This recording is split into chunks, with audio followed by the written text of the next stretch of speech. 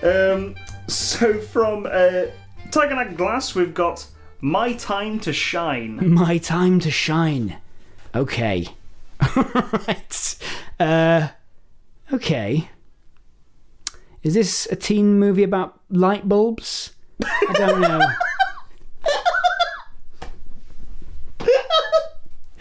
I don't know why that question's so funny. I think it was just the way you looked at me, just completely at a loss for any ideas. It's like, is this a teen movie about light bulbs? I don't know. I don't know. We've got like 326 episodes in, and we're asking questions like that. I'm thinking. So what? The only thing I have is the only, I'm desperately grabbing onto it because I don't know if you've got anything stronger, please tell me. I have the idea of a teen party can be held in various things, right? In various settings, and a lot of them are house parties. Yeah. But if you think back to your like earlier teen parties, especially, there's things like cinema trips, bowling, go-karting. Those sorts of things, right? Yes, where there's an activity going on. I like it. So in this case, it's like trying to put in this very specific, not even any of those. Yeah. This very specific activity. Thank God we had something, because I was just going to go with, it's the son of the sun that keeps getting...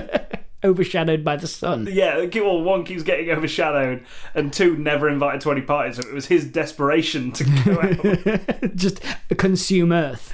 Yeah. I'm gonna burn things up. But yeah, that was my idea, if anyone wanted to hear that. It's my time to shine. So, I like my father before me. I feel like this has to be like an activity that is... like the most normal party activity I'll stretch to is go-karting.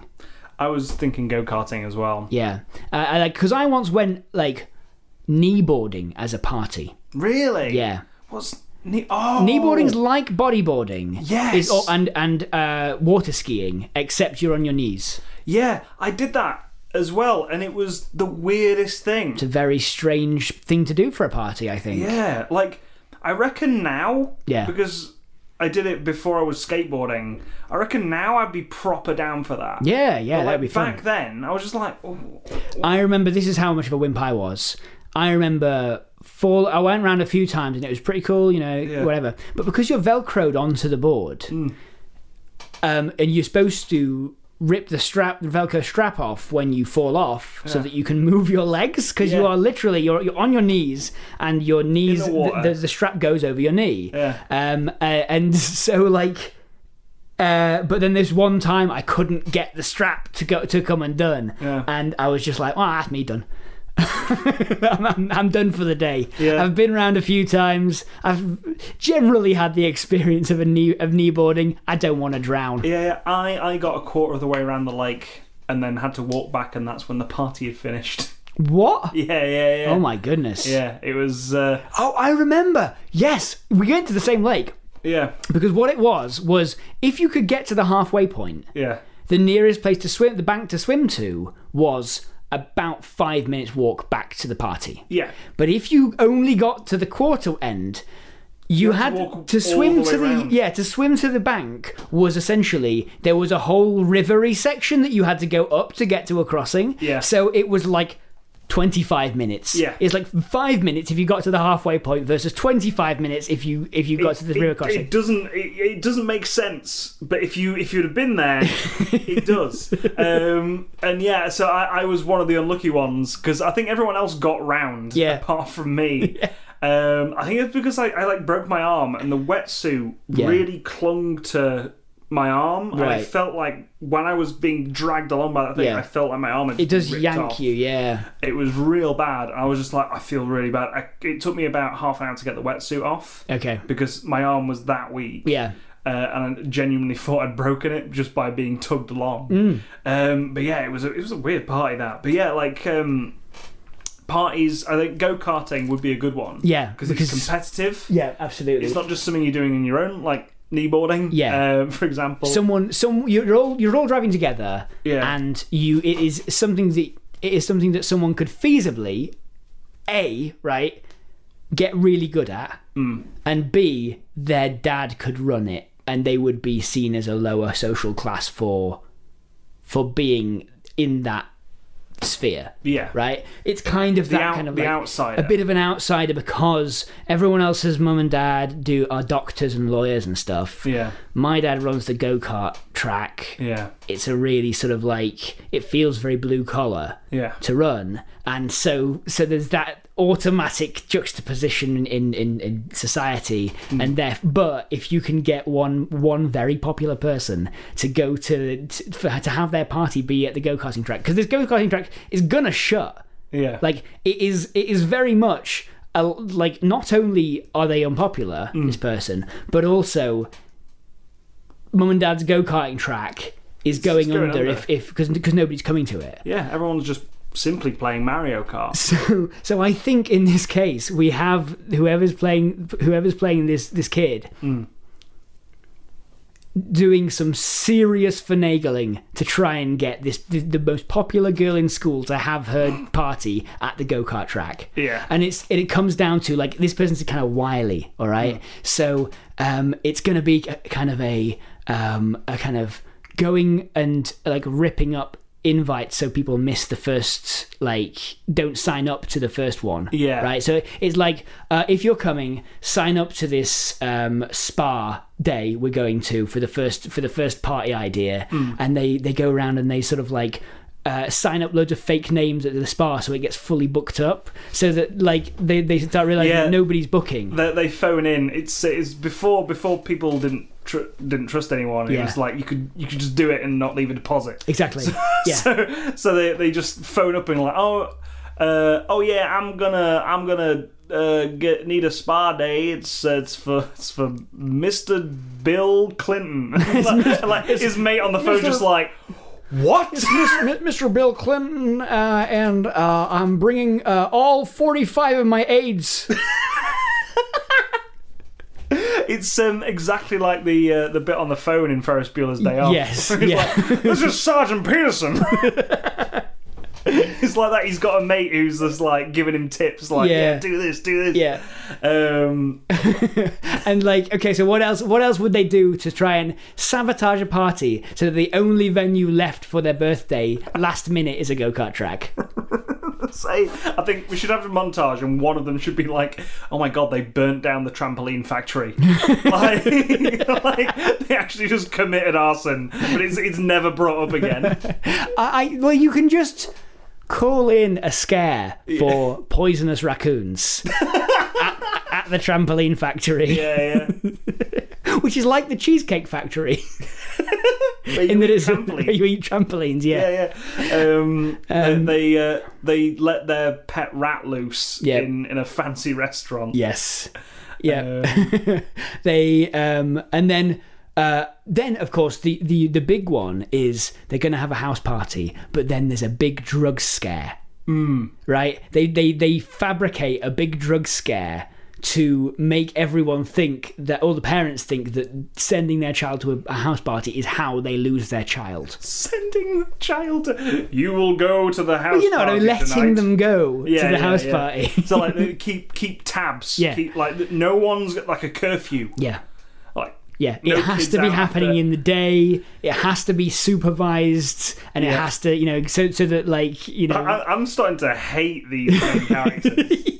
Like, they're just ruining everything. They're going around. It's all for their own gain. Yeah, it's true. It's true. My time to shine. Well, okay. What if it's, to make that slightly easier? What if it is the friends trying to do it for their friend? Yeah. Who's the only one not been invited to this party? Yeah. And so it is kind of a we need to get this person on the popularity books by having them at this party. He's really good at go-karting. Yeah. He's really good at go-karting, and it's fine. They own the track and all that stuff. Yeah. Their family owns the track, but maybe it's kind of like a class president sort of character, right? Who this person that we're kind of like focusing on largely, a kind of Ferris Bueller, right? Because you can imagine Ferris Bueller doing this. Yeah. This class president person who's very popular finds a piece of paper that's going through the principal's office as they're sitting there having a meeting with them. That is an application to transfer schools. And they're like, what's going on here? And it's like, this person's, I'm really unhappy at the school. I don't have any friends. I don't have any, all that kind of thing. No. Reads essentially what is their diary, sort of like this really tear-jerking story. Yeah. My family... This like much like it's come at the end of the pitch, this is what we find out at the end of the film. So we've hated this person all along. We've absolutely hated this person. And at the end, it's like, oh, actually, no. It was a good. It came from a good place, but still, a lot of businesses have undergone quite a lot of stress. Quite a lot of stress, yeah. But they're oppressive adults. It's fine. Yeah. But we make those business owners the worst people. Exactly. We make them even worse. A lot, It's a town of terrible people. Ratatouille. It's like one chef is good, one chef is bad, and we can tell because he's short. They're all tiny people. So yeah, that's about it. I think. Yeah. The earlier you find that out, the more easily you're onboarded. Midway point. Midway point, definitely. And when he gets caught. Yeah. When this Ferris Bueller character gets caught and has to explain to the vice principal why he burned down the trampoline factory. Why he called in a health scare on a restaurant. A bomb threat. Yeah. Bomb. I love the direction of this pitch because it absolutely could have been socially acceptable pranks that make you not question whether this person's a sociopath. But we haven't chosen them. Yeah. They could have been light-hearted things. Yeah. No. So we're just left feeling quite upset that this very charismatic sociopath has essentially done good. Yeah. But in all the wrong ways. Yeah. It's like Dexter. And isn't that all sociopaths? Isn't that all teen movies? Yeah, isn't that all teen movies? Yeah. Essentially Dexter. Yeah. Trying to do good, but going about it completely the wrong way. Yeah. There you go. That's my time to shine. My time to shine, like, is at the bottom of this note. Is like, I don't think at this school I'll ever have my time to shine. Yeah. Maybe not even in my life. Yeah. Will I ever have my time to shine? And that's what the tear-jerking part is. And then there you go. My time to shine. And then he goes and does a really good lap of the go-kart. Does a jump. Nobody else is doing jumps. The way I imagine, because I've never been go-karting, the way I imagine it is very much like Wario Stadium in the N64 version of Mario Kart. Yeah, I would imagine. Where you can... Oh, no, that one... Well, that everyone goes over the jump on that one. I'm thinking of like a kind of like a track where there's a jump, but you have to go through some boxes that you know are there. Yeah, you know what I mean? And everyone else, while they're going through this main thoroughfare, is just going to see this go-kart going... The thing is, right, in my own experience of playing Mario Kart, no one likes a winner. It's true. Because I win a lot of Mario Kart. Yeah. Just gonna brag about it because I'm pretty good at it. Yeah. It's a game I'm actually good at. Yeah. That's why I like bragging about it, because I'm just like, I actually like playing this game. I'm good at it. It's not like Dark Souls where I keep on dying. Yeah. It's not like it's not like Call of Duty where I can't stand it. I can't, like, every time I walk around a corner I get shot and I don't know why. Mario Kart, I am in control and I can win, and it's great. And people hate me. People hate you for it. Because I'm that good at it. And so I think in My Time to Shine, he unseats the person that everyone thinks is going to win. Yeah. This person. Yes. You know? Yeah. Very much. And doesn't even win themselves. They just do the jump and then come in to crash into the side of Brad. Yeah. Evil Brad Evilson. Who gets taken out on a stretcher. Vlad Evilson, who just crashes, T-bones Brad into the side while like Rickety Harry drives to finish. Rickety Harry. Yeah, another sob story. Yeah. Well, that's the thing. Rickety Harry is a complete, like, third party to all this. Like, it's a complete, like, we've not even mentioned Rickety Harry before. But Rickety Harry gets shoulder chaired up, and everyone carries him away as evil Vlad bleeds out. Yeah. And evil Vlad bleeds out and be taken into an ambulance, whereas the guy who owns the go-kart thing, or the son of the go-kart people, and his mate, the sociopath, just sat there going, well, we gave someone their time to shine. I'm sorry it wasn't you. And go-kart guy is just sort of like, I paid it forward. Yeah, I mean, at least my parents are kind of in the money a bit. Like, they're not. I mean, they're still struggling because it's only been one go-kart and section. Vlad's parents are going to sue them. So it's we are going to have to go on the run now, I suppose. Well, sociopath definitely is. He's burnt down the trampoline factory. We're all going to have to go on the run. We're all going to have to go. Well, luckily, we've got go-karts to get away on. And then they go, road trip! And then they drive off into the sunset on these go-karts. And then Superman plays. By Goldfinger. Yeah, by Goldfinger. Yeah, there we go. That was my time to shine. That was my time to shine. I do love pictures like that where we're just like, wait, hang on, no, this isn't spun out like Vlad. Yeah, that's spun out of control like me on a go-kart track. Hello, just want to say thank you for listening to the Life's a Pitch deleted scenes. We hope you've enjoyed it. If you have, maybe consider sharing it with your friends on social media, by word of mouth, anywhere really. Maybe put it onto a thumb drive and just throw it at someone. And maybe even reviewing it on wherever you got it. If you find it somewhere on iTunes or Acast or wherever, maybe review it there. 5 stars, thumbs up, give everyone the heads up. Like I said before, thank you. Cheers.